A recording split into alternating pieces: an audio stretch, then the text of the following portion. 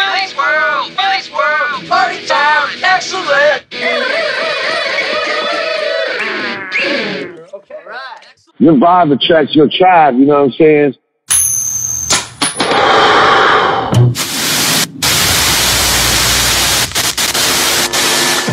Welcome to Random Rants. I'm your host, Willie Biggs. On this episode, we're going to be speaking with Big Wave Hellman and Red Bull Cape Fear's creator, Mark Matthews.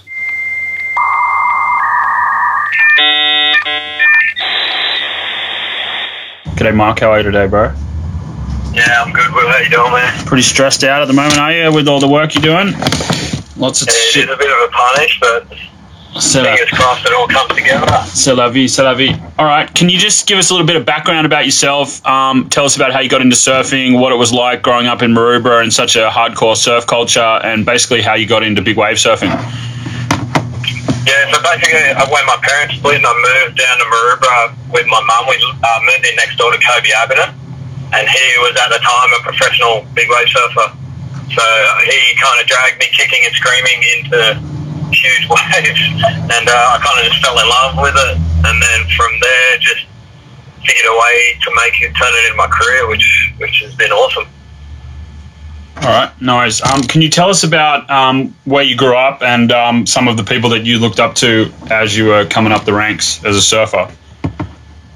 Yeah, I grew up here in Maroubra in Sydney, and the Abbott brothers were kind of my heroes growing up. They were all like surfing the biggest waves in the world, and I was just wanted to be them, wanted to emulate them, and it pushed me to start surfing huge waves at a really young age, and then you just get to a point where you get really addicted to the feeling of surfing the big waves. So and then I just took it from there. All right, nice. Can you tell us about what's your top 3 places in the world that you've been surfing so far? Top 3 places, definitely Jaws in Maui, kind of the big as it gets. Chopu in Tahiti, and then Cape Fear here in Sydney. All right. Can you tell us about, do you have any intentions about competing on the WSL and the big wave events at all? Maybe if they get the tour together and they get to hold the events in more ways like Jaws, they've got kind of one good event on that tour. All the others are pretty average to me, and I don't really want to spend my whole year chasing waves that are kind of average, so I would love to surf on the WSL Big Wave Tour if they could get more sort of crazy big wave locations, for sure. No worries. Can you tell us about ours, the first time you surfed it, and then tell us about a little bit about your Red Bull Cape Fear event? Yeah, the first time we surfed, I think it was back in, it would have been like 2003 or 2004. And basically when you see the wave, when we pulled up on the cliff in front of it, it doesn't look rideable. It looks like an amazing wave, but it looks like it's breaking way too close to the rock. So there was a sort of big leap of faith to ride those first few waves, wiped out the first few times, and actually realised that it was possible to surf, could handle a wipeout out there. And then from then from that first day, it was just every single different weather condition, swell condition, we'd be out there and seeing what it was like. And we just surfed it sort of bigger and bigger and bigger until the point where we basically surfed it as big as it can get now. And fingers crossed this swell that's on its way is kind of in that realm of as big as it can handle.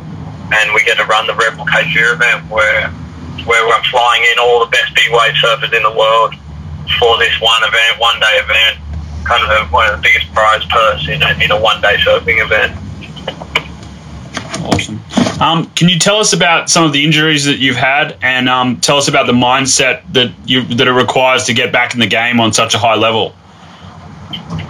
I've had my fair share of injuries, everything, broken ankles, broken legs, shoulders. I've got just recovering from shoulder surgery now, dislocated shoulder from the first fall of the season in Hawaii at Jaws. Just tore my arm clean, pretty much off my body, and the surgeon had to stitch it back together. So I'm coming back from that at the moment, and I don't know, I have to see the surgeon and see if he gives me the okay to surf next week. It's doubtful, but I'm just hoping that it's still possible. scariest ones have been when you're knocked unconscious. I was knocked unconscious underwater in Tasmania, Shipstones Bluff.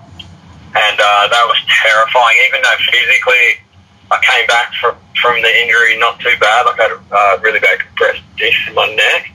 But it kind of, the fear of being knocked out and then thinking my neck was broken, I'd never surf again, took a long time to get over that fear. It kind of brought me back down to earth, just how dangerous what I was doing was. And was there any kind of specific meditation program or anything, like any kind of exercises that you did to kind of get your mind back into that that battle mode kind of thing of when you attack and paddle out in big surf? Yeah, for sure. I did a lot of work with a freedive coach named Noam Baldwin. He does breath enhancement training. It's basically taking meditation techniques and mindfulness techniques, but putting them in a much scarier environment, which is underwater where you can't breathe. So you just kind of know straight away how effective your meditation techniques are going to be when you're down underwater, and you've got to stay calm, relaxed, in the present moment without letting your heart rate skyrocket, which will make you run out of breath. So we do that type of training. We take that meditation into sort of scary situations so we can train ourselves then when we wipe out, get into a dangerous situation in the surf, that will deal with it well, effectively make good choices without panicking. So, all right. Can you tell us about your public speaking work and how you had to overcome some of your fears of talking in front of people, and what the difference between overcoming fears like that are as opposed to like paddling out in really big waves? Yeah, the public speaking was a crazy trip for me. I started probably 5 years ago, and it was terrifying. It was scarier than anything I've had to overcome in surfing. And I relate that to people that fear and what it does to your body. It doesn't matter whether it's life and death situation or fear of failure, fear of embarrassment or anything like that. What you feel is pretty much the same feeling, and it's just as hard to get over a fear of embarrassment or a fear of failure than it is to get over like fear of dying and the fear of danger, or injury. So it's a really similar process, and it basically comes down to conditioning, doing what you're afraid of over and over and over and over again, building a new skill set and becoming more confident at it. But the thing is, you really have to want, the success that's on the other side of that fear more than you fear doing what it takes to get there, because it's just, like, if you don't have that motivation to go through all those awkward, uncomfortable, scary moments, you just never end up getting to that confident place. So it's kind of it's a question of motivation, how much you want to succeed, and then like just going out there and practicing over and over again, put yourself in those scary situations. The other stuff, like all the technique and the how-to is small added elements, but really it's just, you got to want it more than you fear it, and you got to put yourself in sort of those situations so that you learn how to overcome them and become comfortable in it. All right, no worries. Can you tell me, you guys made a profile movie about yourself called Fighting Fear a couple of years ago, and you've recently signed with GoPro, and they have a lot of documentary series that document individual surfers and athletes' lives. Do you have anything in the works at the moment with those guys, or do you have any profile movies that we might be able to look for in the next year or two that are coming out? I've actually got a really cool project with Red Bull that we're starting shooting in August, and it's specific to the science of the stress that's created in big wave surfing, but then also that twist of showing what it does to your physiology and your body in all kinds of different fear.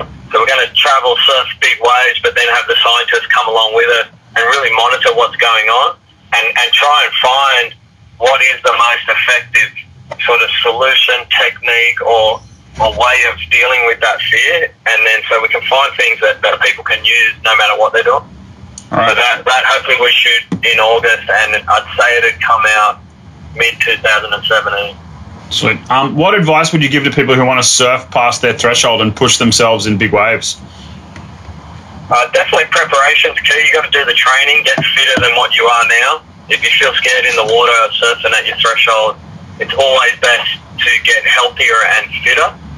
And then if you can find specific breath hold training with freedivers like Noam Baldwin and his BET training, he does courses all around Australia. He will take your comfort level of what you can do in the surf and take it to a whole new level within 1 day program, like crazy fast. And then it's just about as safe as you can, push yourself into surfing bigger and bigger waves. Like, you take as much danger out as you can, as whereas you know that there's lifeguards on the beach, you know that you've got other friends out in the water that are looking out for you, and take as much danger out as you can and then push yourself.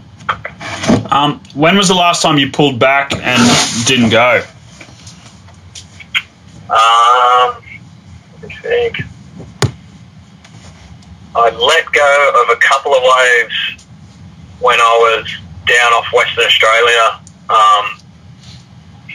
that I feel like they were good decisions, so they probably don't count. I really wish I'd either destroyed my shoulder at the start of the season in Hawaii. It would have been nice to not take that wave, but it doesn't happen often. It's usually to do with really, really shallow breaks where if you wipe out, your control's completely out of your hand and you can get smashed into the reef. So there's a wave called the Ride down in Western Australia that's a lot like that. So I pulled back on a couple out there, but they were pretty good decisions. I can't remember the last time I pulled back and the wave was perfect, which is a good thing. That is definitely a good thing. Can you tell me, is there any waves left in the world that you would like to surf that you haven't surfed yet? And do you think is there a 100-foot wave out there that hasn't been ridden? And potentially where in the world could harbour waves that size that are rideable that people haven't really explored yet? Is it the southern part of New Zealand? Is it off the coast of Africa? Is it somewhere near the Cortez Bank? What do you think about that, and the progression of surfing in the next 5 to 10 years with big waves? Yeah, I think that there's two elements of big wave surfing that people are pushing the boundaries. It's still that trying to find that 100-foot wave and tow into it, because it's not possible to paddle into a wave that big. I think as far as location, one I want to surf is Nazaré in Portugal, and that's basically you got the biggest faced waves, like huge mountains of water waves, and that kind of is all borderlining on a 100-foot wave. And then the other aspect of it is pushing how bigger waves you can actually physically paddle yourself into. I'm a lot more excited about that part of big wave surfing. And it's hard, like the pinnacle of that part of big wave surfing is off Maui at a wave called Piahi or Jaws. And that's kind of the pinnacle. And whether we will ever find a wave that good in the big wave surfing world, I wouldn't count on it. It'd be a 5-10% chance. As much as we want to travel and find new waves, it's hard to leave those really good ones behind. But if I had to earmark another spot that could possibly be good, it'd be sort of in I'm not sure what the island chain is, but that middle of the Pacific Ocean between New Zealand and South America. There's a couple of island chains down there that are tiny, but they seem to me like they get hit with huge storms, but whether or not there's anything surfable there is It's the Chatham Islands for future reference, and one of my friends from New Zealand is a pilot for the plane company that flies out there, and he said that there's so many outer reefs just for your own, that's the island I was looking for. Yeah. So if you're looking for a new wave, that's the spot to look. Anyways, I've got two more questions. Do you think we need to scare ourselves as humans in our day-to-day life more often to be able to push ourselves and know what we're all about? 100%. I feel like definitely need to put yourself within that threshold of fear. Otherwise, the fear's going to find you. It's more dangerous to be really comfortable in this day and age. If you get too comfortable in a world that's changing so rapidly, especially with work, and you're not learning new skills, and you're going to lose your job. All of a sudden, you're going to be on the street. I find that comfort can be a whole lot scarier than sort of consistently pushing yourself. And something changes when you sort of go through anxiety and push through fear and feel what it's like on the other side when you sort of overcome something and you get that amazing feeling. Then all of a sudden you're less adverse to those feelings of fear, and they turn from fear to excitement. And all of a sudden you're like, you want to feel those feelings because you know there's the possibility of that awesome feeling on the other side. So it's kind of like a shift, but we've made, as humans, we've made it amazingly easy to be comfortable in everything we do. But comfort's all well and good when you want to sleep and when you want to sit at home and do all that stuff. But if you're not pushing yourself in sort of every aspect of life, the fear will find you eventually. Yeah, great answer. Who's the most fearless human being that you've met so far in your travels? There's a multitude of people that I find to me, fearless because they do the things that I'm terrified of, whether it's speaking. I find actors, like, phenomenal, like, what they can do, because to me, that's terrifying. In the surfing world, Shane Dorian is one of the... He's like the Michael Jordan of big wave surfing, and how he's been able to do what he does in big waves to the age that he is at now, in like 44, 45, and still pushing the limit, is amazing to me, because he's able to cope with the stress of fear, like in between fearful events, really well, and to me that's pretty amazing. All right. And can you just tell us about a little bit more about some of the surfers that are coming for the Cape Fear event, and what you're hoping to get out of this year, and where would you like to take it in the future? Yeah, I'm hoping that this well is one of the biggest that we've seen at the location. As for the guys that are coming in, there's a really good lineup. One of the most I'm excited to see is a guy called Albie Layer. He's basically the new up-and-comer on the big wave scene and one of the most talented big wave surfers. So I'm really interested to see what he does out there. And then you got the standard guys, Jamie O'Brien, Brian Hipwood from up in Queensland, Kobe Abbott, of course, and then a sort of comeback from Jai Abbott, Kobe's brother, will be super interesting to watch as well. So I'm pretty pumped to watch it.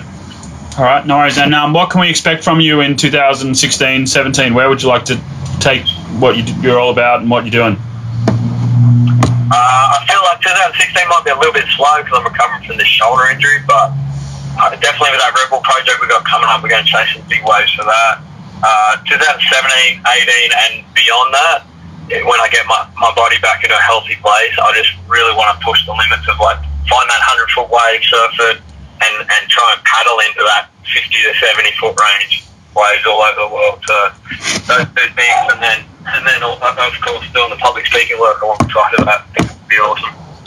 Can you tell us, at the end of Fighting Fear, you surfed hours in the dark. Can you tell us about that experience, and would you ever like to do that again, but maybe at Jaws or at somewhere like that? Yeah, that was pretty terrifying, that surf at night. Not so much because of the waves. I mean, the waves are dangerous and scary, but sharks is like the other part of surfing that I'm pretty terrified about. So it was scary on that level. I'd love to do it again, definitely. There's a few things that I'd change sort of with the way that we did it. I'd pick a better swell for one, because we kind of had to run it then. We were running out of budget to get it all done. I'd probably get more money to set up more lights and light the place up even more. As far as other locations, there's not many that you can kind of do that type of thing, because most waves break a long way out from land, most big waves, whereas Cape Fear is like the perfect spot to do it at. It'd be cool to run an event all through the night there too. So, who knows, maybe that'll happen. All right, you're a legend, dude. Thank you very much.